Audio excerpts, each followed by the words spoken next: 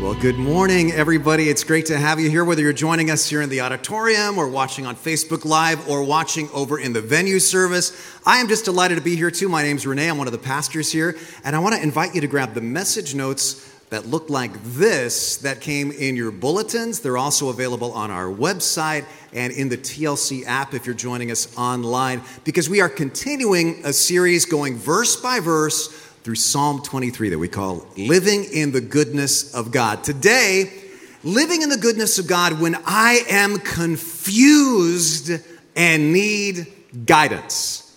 Now, I won't ask for a show of hands about how many of you this morning are confused and need guidance, but the fact is, a sense of confusion and needing guidance is just rampant in our society today. Check this out. Experts say stress from indecision has actually never been higher than it is right now in this cultural moment. Because thanks to social media and instant news and so on, we are more aware than ever of all of the variety of options that are available to us. And we are stressed about making any kind of a choice because we don't want to miss out on a better choice. There's even an acronym for it, FOMO, and that stands for fear of missing out. Right? What if I make a decision that will keep me doing from some other decision that turns out to be a better decision? So I better not make any decisions. And some of you right now, as you listen to me, you are facing the stress of indecision. It's no laughing matter for you. Just this week, some of you right here, some of you watching, have been facing a choice. Should I hold on or should I let go? Should I move or should I stay? Should I get married or not? Should I try to find a new job? Should I buy a car? Which car? Should I go to college? Which college? Should I retire? Should I keep on working? And sometimes even after we make a decision about one of these choices, we're haunted by, did I do the right thing? And we second guess everything. And we triple guess. And we quadruple guess. So is there an antidote to all of this stress over indecision? I can't decide. I'm just not sure. Just kidding. I know there is. I believe there is. Where in this series we've been immersing ourselves in these classic verses in Psalm 23. They're in your notes. I'm also going to put them on the screen. Would you just read these out loud with me? The Lord is my shepherd. I shall not want. He makes me lie down in green pastures. He leads me beside still waters. He restores my soul. We've covered those verses so far in this series. And here is the next verse, the next line of the psalm that I really want to drill down into today. And let's read this out loud together. He leads me in paths of righteousness for his name's sake.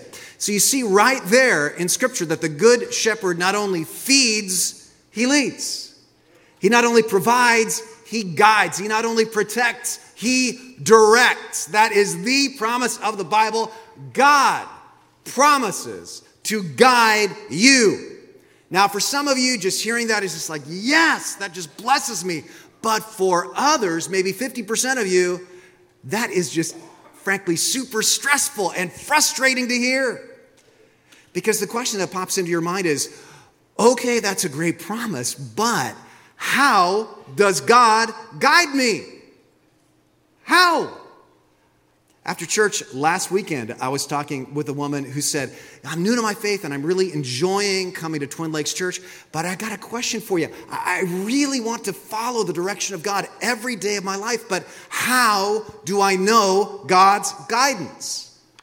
How can I tell when God is guiding me? And if it's God that is guiding me, how can I be sure I'm not following something I think is God's guidance, but it isn't God's guidance, and I'm going to make a dumb choice because I wasn't discerning enough to hear the still small voice?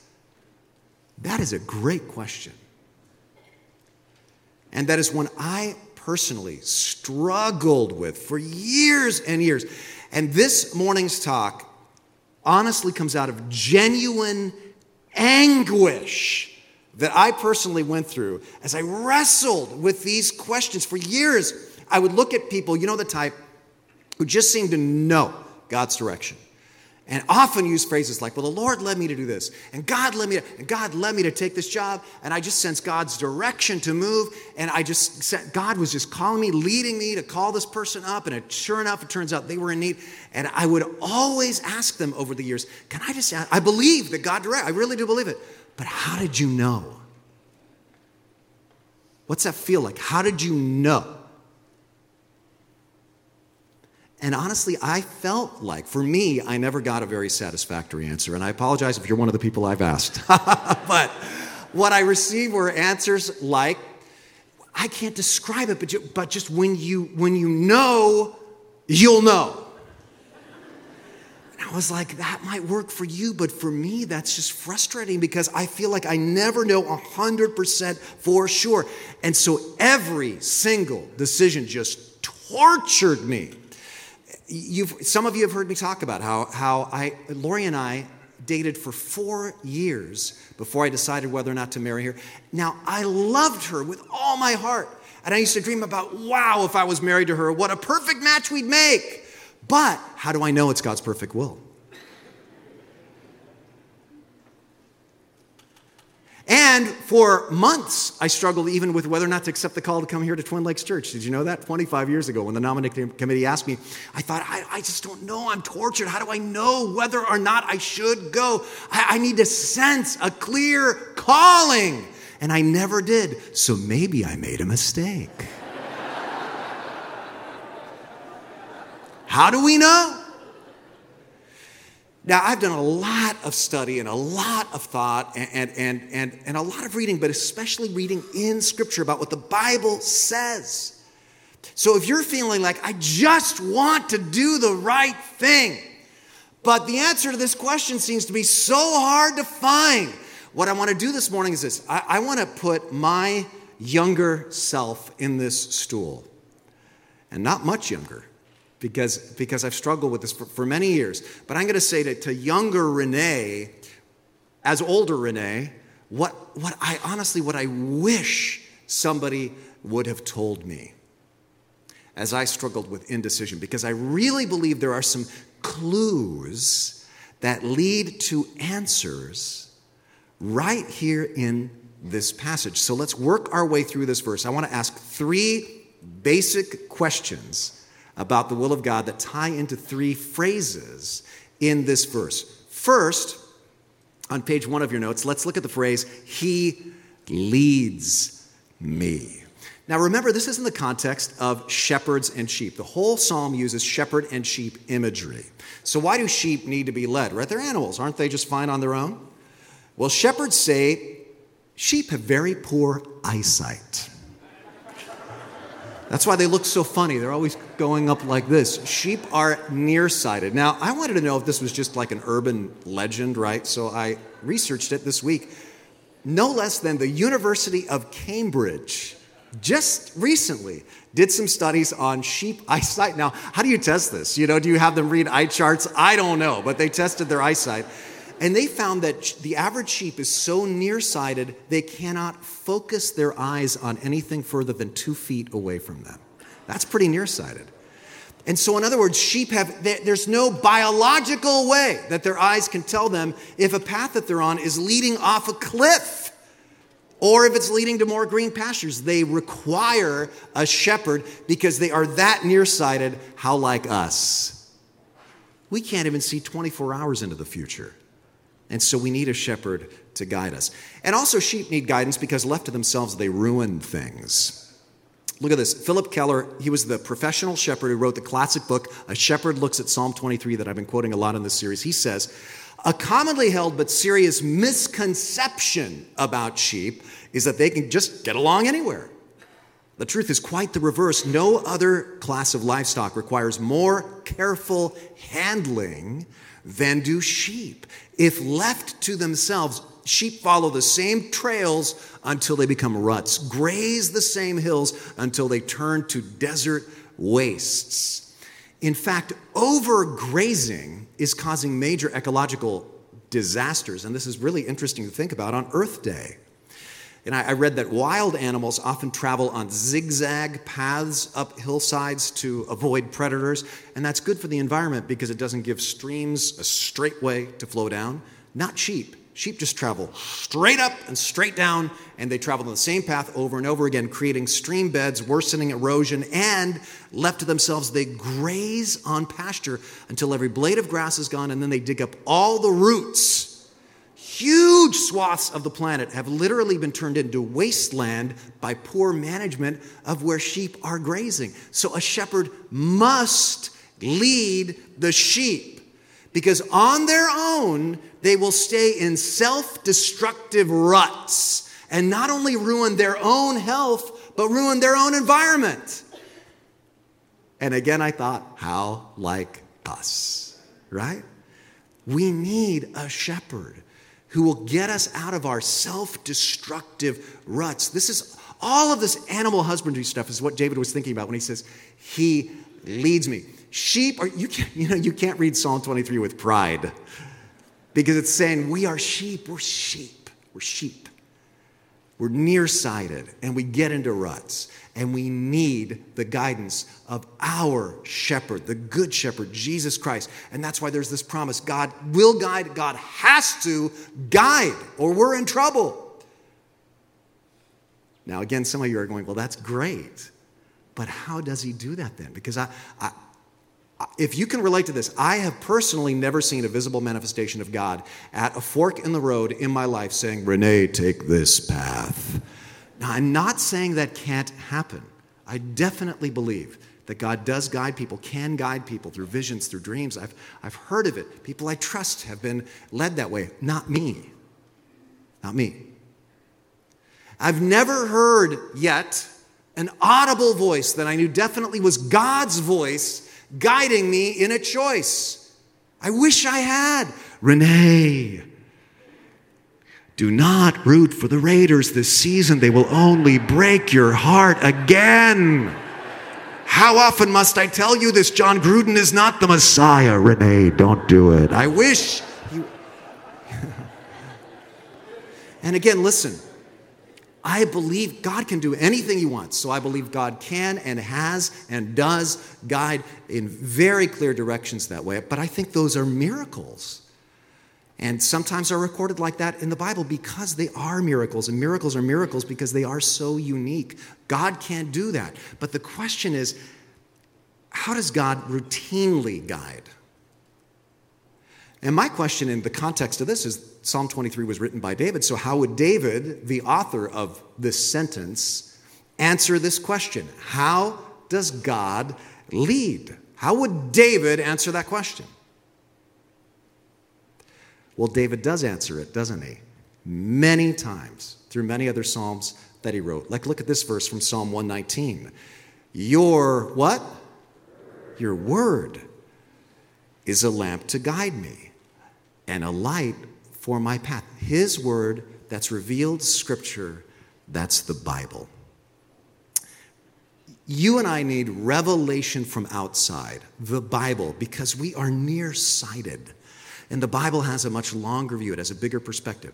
So please establish a habit of bathing your mind daily with the truths of God's word every day. Like you take a shower, you brush your teeth every day. That's personal hygiene. Practice personal spiritual hygiene because you got to get the gunk off. And I would say memorize Bible verses. David talks about hiding his word in our heart. One of the ways God leads me is through verses I've memorized that pop into my brain. That's one of the coolest things about memorizing the Bible. Years ago, I memorized some verse, and it's still in there. Now you might say, okay, well, where do you go in the Bible for direction? Well, I'm glad you asked, young Renee, because on page 4 of your notes, I put some ways the Bible contains God's wisdom on life. These are some places to start, right? About some common areas that people need guidance on. But, look up here for a second. Look at these on your own time, man. I've only got a few minutes left. Flip back to page 1. Because what I have to say next may surprise you. And if young Renee was sitting here on the stool, he would be shocked. He would take issue with what I'm going to take next. and it's this: the words of the Bible are not enough. I would say, young Renee, at times the church that you were raised in came perilously close to making the Bible an idol, to using the Bible as a substitute for God. But you didn't receive the Bible into your heart as your personal Lord and Savior, receive Jesus. And Jesus said that he would send something to guide us at his ascension. He said, I will send what? The Holy Spirit.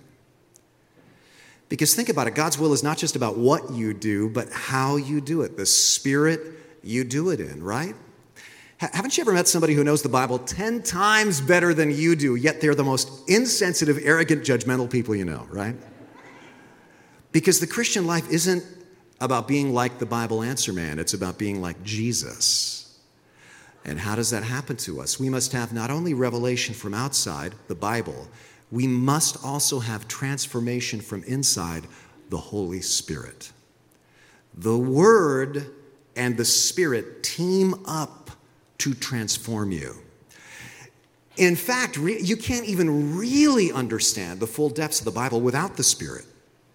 And what happens is the Holy Spirit gradually shapes your values so you are making wise and loving choices. So David would answer the question this way, because he answers the question this way many, many times. He says, meditate on the Lord's word. Hide the word of God in your heart. Study the law of God, the word of God, and say, seek me, O God, and see if there's any wicked way in me. Holy Spirit, cleanse me and renew me. David would talk about the Bible, the Word of God, and the Spirit of God. Now, there are a couple of cautions here. First, don't be guided by feelings alone. That's not what the Bible means when it says the Spirit leads you. I've heard people tell me, the Spirit is leading me to, and use a feeling to justify all kinds of just wackiness, not to mention wickedness. Not every impression you get, not every thought that is fleeting across your gray cells is from God. Maybe you just had a bad burrito, you know? Feelings are highly unreliable. You know, I would say some people are in danger of being mastered by their emotions, manipulated by their moods. And I would say to young Renee, I think you're in danger of that happening, because you want so bad for God to lead you through an impression. You're making every little impression that you feel into God's leading. And when you don't feel anything, you are becoming a slave to your own emotions. And that's clearly not what God wants for us. And the second caution is this: God's will never contradicts God's word. God will never tell you to do something with a feeling that's clearly against what God's word says. Now, just look up here for a moment. Don't turn your notes over or something, because this is so important for me to communicate to you, especially if you are in the place of young Renee, imaginary young Renee sitting here on this stool. I believe in the guidance of the Spirit 100%, 110%. But let me tell you something that I think I was messed up on for so long. The Bible actually never says the Holy Spirit guides in ways you will always perceive at the time. Let me just expound on that before you jot something else down. Look up here. I have been paralyzed. My younger self was paralyzed at times by indecision, because I was waiting for a sense of peace. I was waiting for a confirmation in my spirit. I was waiting for some distinct calling, which at times I didn't get. Now, why was I waiting? Well, I thought the Bible promises God will guide. The Bible promises the guidance of the Spirit, and it does. But I believe what I was misunderstanding was what the Bible means when it says the Spirit will guide us. The Bible says the Holy Spirit will guide you. Absolutely, count on it. Count on it. But it does not say He will guide your steps in ways you will always be able to perceive at the time. Let me explain it this way. Look at this verse, Proverbs 16:9. We should make our plans counting on God to direct us. For a very, very long time, I was caught up in a way of thinking that said, unless I sense God directing me, I should not make plans. Look at this. Look at the screen. I was living as if the verse said, we should make no plans unless we first sense how God directs us. But that's not what it says, is it? It says, make our plans, counting on God to direct us as we move forward. He's going to open and close doors. He's going to direct, even if I don't perceive this. What it's saying is don't be paralyzed into indecision when you can't sense the direction of God. Make your plans, move forward in what seems to you to be a wise and loving way, trusting, counting on God's sovereign direction. Let me just put your mind at rest, young Renee. Haven't you ever spoken to older people who look back on their lives and say things like this? You know, when I look back on that period when I was sick or my spouse was sick, or that period when everything seemed like such chaos, everything was falling apart in my life, it all seemed like it was upside down at the time. But looking back, they often say, looking back, I can see how God was providing and guiding the whole way. Haven't you ever heard somebody say that? It seemed like chaos at the time. But now, 20, 30 years later, looking back, I can see God's sovereign direction. At the time, not so much. This verse means, and this may blow your mind right now, your goal is not trying to understand God's plan. God never asks that of you. Did you know that? God never asks you to understand His plan, or even discern His plan. He asks you to trust Him. The Good Shepherd, page 2. God never asks you to understand His plan. He asks you to trust Him. How? Through simple daily obedience, right? We're nearsighted. We can only live one day at a time anyway. So live one day at a time. Just through simple daily obedience. Really, listen, here's your options many times in life. Your options are move forward, deciding prayerfully with good counsel, in wisdom, and with love, trusting God is going to work His sovereign plan, or live paralyzed by anxiety because you make no decisions until you sense a clear leading, which usually leads to an overemphasis on emotional decision-making. Usually those are your options, or often, I would say, those are your options.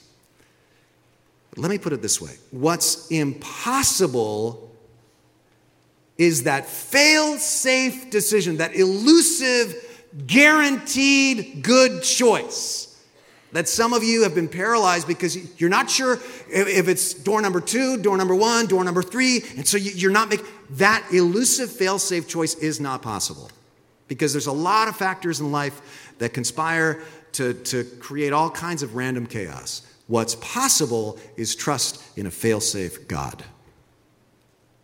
A God who will use everything, including all your failures, including all your missteps, including other people's failures, ultimately for His plan.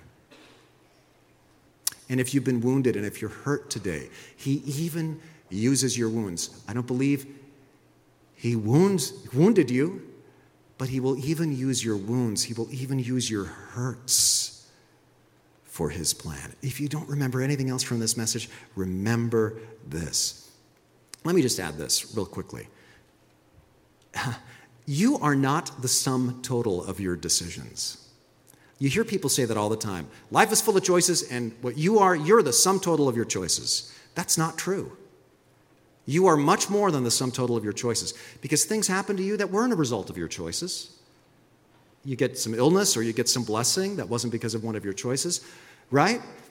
And God is working in your life to produce someone who is much more than the sum total of your choices. He is the potter forming the clay, and He's going to make you into a Christ-like being and transform you and glorify you. That is His sovereign will. That is what's going to happen to you. You are going to be far more than the sum total of your choices. But I was taught that for so long that I was paralyzed to make any choice. Because if I'm only the sum total of my choices, then I'm petrified about making any choice. What you are is the sum total of what God is doing in your life.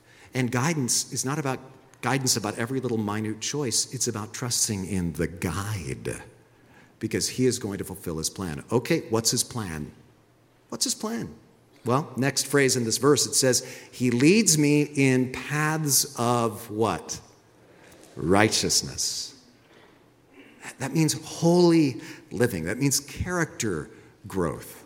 It doesn't say he leads me in paths of clothes buying, or he leads me in paths of car choosing, or he leads me in paths of college selection. He leads me in paths of righteousness. The book of James in the Bible says the wisdom, it says, ask for wisdom, God's going to give it to you. What kind of wisdom? Well, the wisdom that comes from heaven is first of all pure, and then peace-loving, considerate, submissive, full of mercy and good fruit, impartial, sincere. In other words, when you pray for wisdom from God, what you don't always get is wisdom about what choice to make. What you do always get is wisdom about what character to have. Peace-loving, considerate, full of mercy. Those are always God's will for you.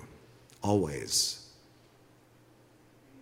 And we get so hung up on choices that we end up having a character that's not Christ-like because we're so irritable about deciding on the choices when most of the time God says, go where you want to go to college.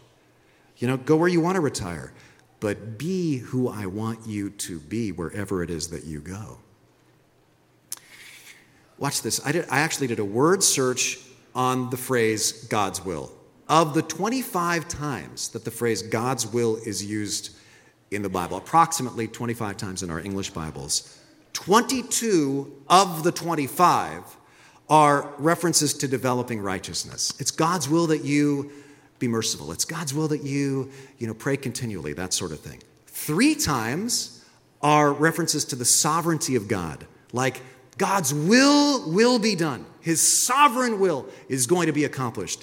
0 times does it refer to God's revealed will about the details of your life. 0. Not 1 time. But we almost have this fortune-telling view of discerning the will of God, but never once in the Bible do people pray, Lord, what chariot should I buy down at Romulus's chariot mart? God, guide me. That never one time. Because what God's concerned about is their character growth. I mean, let me put it this way. Think about your own children. How many parents do we have here? Go ahead and raise your hand. Or grandparents. Think about your own kids or your grandchildren. My grandson Freddie, for example, just as an audiovisual aid. Freddie's almost 2 years old. That happened fast. But what if Freddie comes up to me, Gipa, that's what he calls me, Grandpa, Gipa, what Hot Wheel car should I play with? Should I play with the red Hot Rod Hot Wheel? Or should I play with the fire truck Hot Wheel? Guide me, Gipa. I would say, well, let me see these cars. Oh, this one's cool. This one's cool. Which one do you want to play with, right? My concern is Freddie's character. I want Freddie to have a heart of gold. I want Freddie to have a sound mind. I want Freddie to be a man of peace. And of course, your Heavenly Father feels the same way about you. God's will always has more to do with my character than my circumstances, more to do with how I live than where I live. Now, of course, I'm not saying God never guides when it comes to specific decisions. He will guide sometimes clearly, sometimes you'll only see it in retrospect. But God's overarching purpose for your life that never changes is for your character to become like Christ. When Jesus died on the cross to pay the 100% of the penalty for your sin, he didn't give his life as a ransom so that you'd know whether to buy the Honda or the Toyota. He died and rose again so that you could be transformed. And this really feeds into something I want to get to, a little sidebar before we wrap up this morning, the box at the bottom of page 2. Why do I get so stressed about decision making? Why does decision making stress me out so much? And if I was talking to younger Renee, I would say this. I would say in my observation, it comes down to 2 things. Honestly, first, you think God might trick you, right? Sometimes I think God might trick you, like, aha, I made it seem like that was my will, but really I tricked you, and this is my will over here. I fooled you. I don't even know whether I should admit this or not because it's so stupid, but when I was wrestling over whether or not to accept the call to come here as the pastor at Twin Lakes Church, and Lori's trying to help me make the decision. And she's like, well, tell me about your decision. I said, well, it's a place I've always loved since childhood. I just love the Monterey Bay. I love Santa Cruz. I love the culture there. I love the sense of kind of like if I'm a Christian there, I'm in the minority, trying to persuade people who don't have that Christian worldview. I love that. I love the church. Twin Lakes has so much potential. It's like the sky is the limit. And I think there's a need, and I'm at a point in my life where it'd be good. She goes, so why don't you want to make that choice? I said this, and I'm just being totally candid with you. I said to her, what if Satan is trying to trick me? And Lori goes, yeah, because that's the devil's strategy. He tempts us with ministry opportunities. You idiots. Just choose Twin Lakes, right? But we overthink everything. I think God might trick me. Where do we get that idea about God? It comes from Greek mythology, right? Not from the Bible. In Greek mythology, Roman mythology, the gods were tricksters, always trying to trick people. And sometimes that's my image of God. But like we sang today, he's a good, good father. And he loves you so much. He won't trick you. And did you know Jesus addressed this?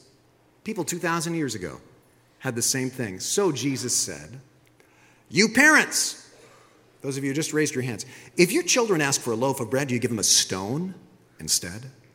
Or if they ask for a fish, do you give them a snake? Of course not.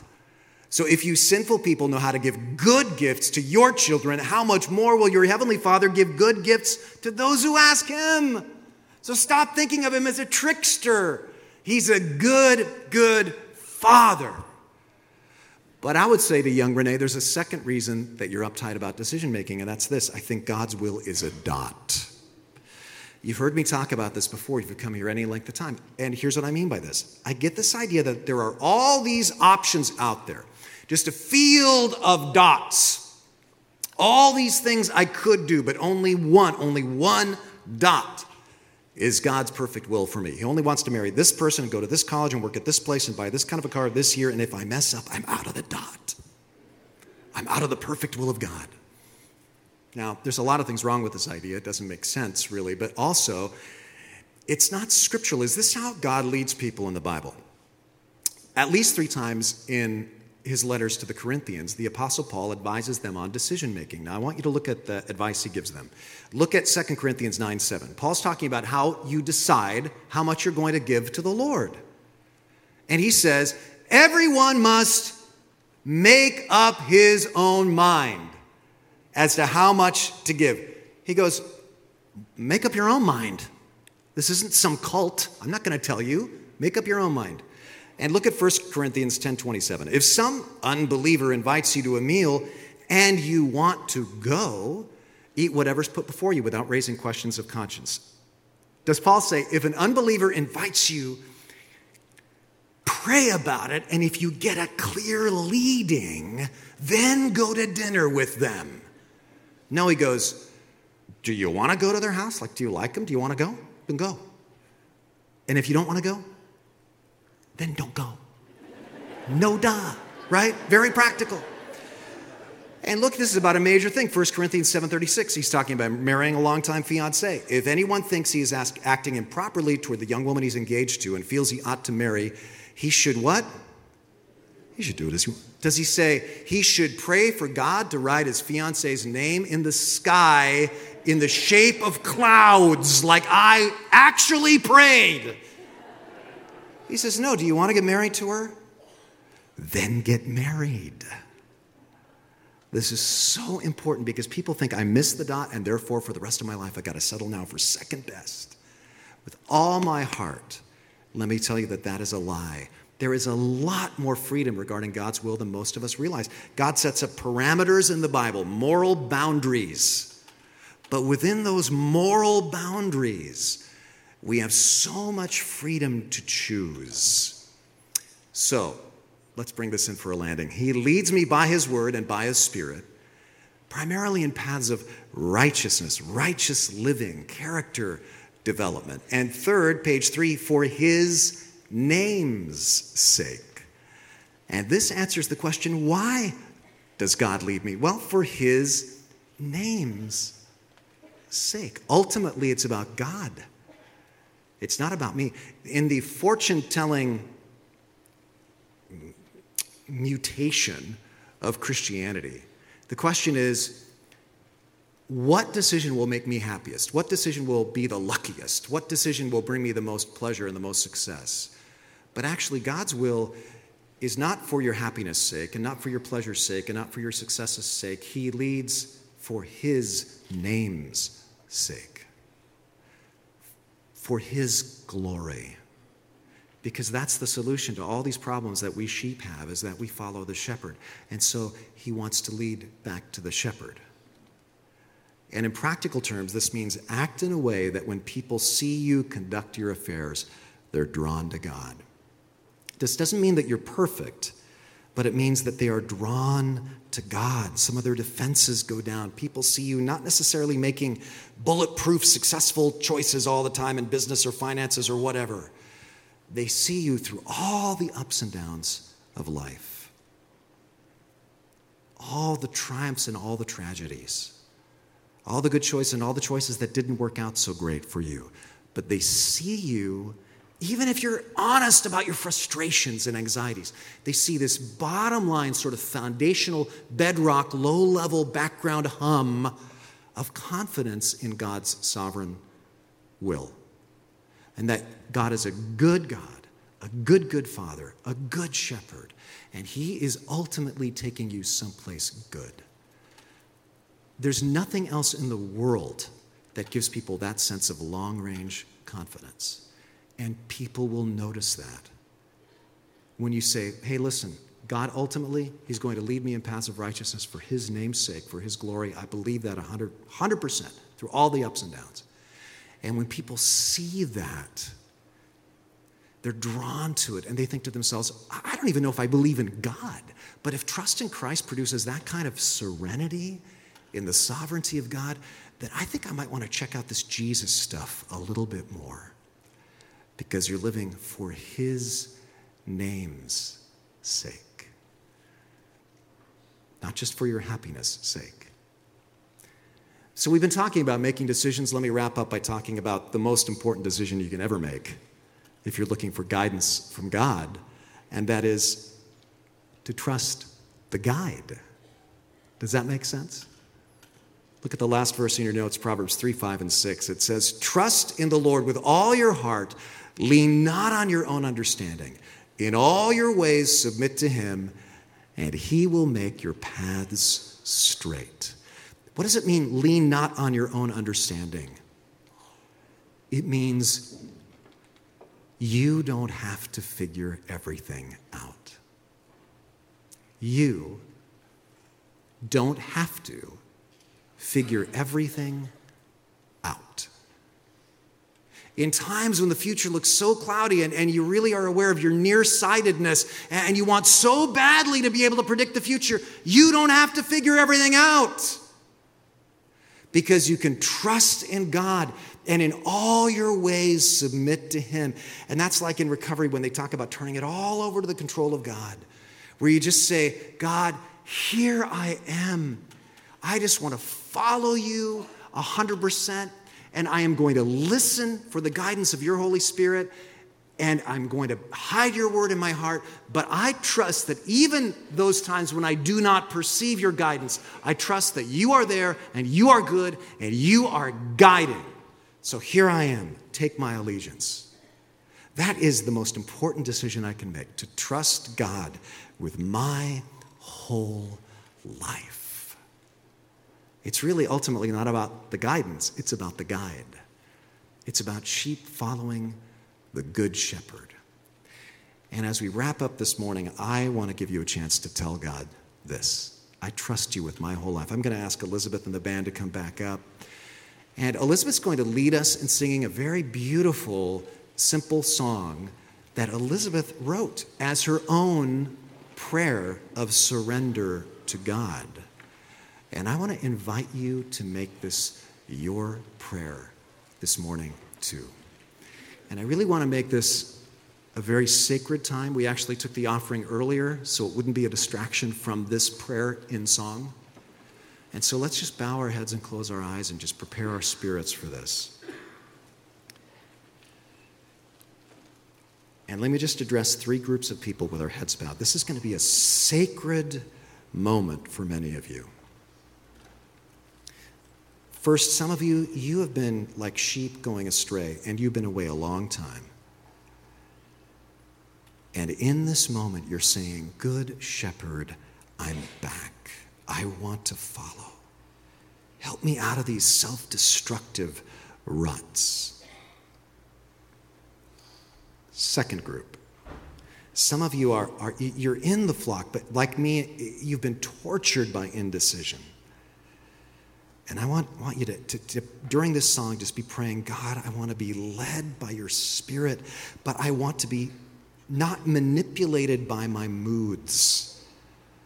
So, Lord, today I'm telling you, I just want to be led by you and simply trust your Spirit's guidance for the rest of my life. I am listening every day for your guidance.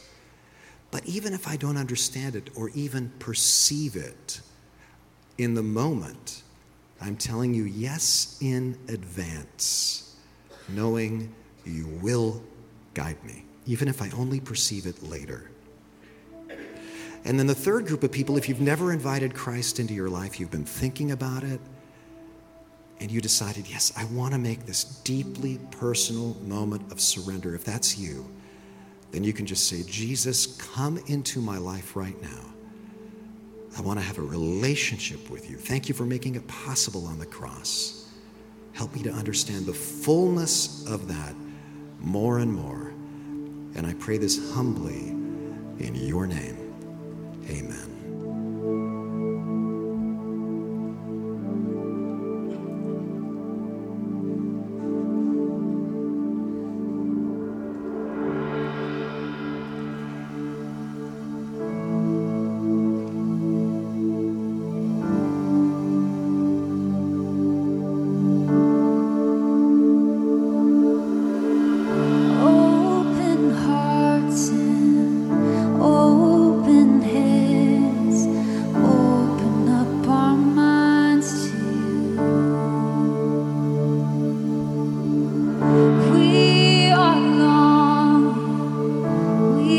Our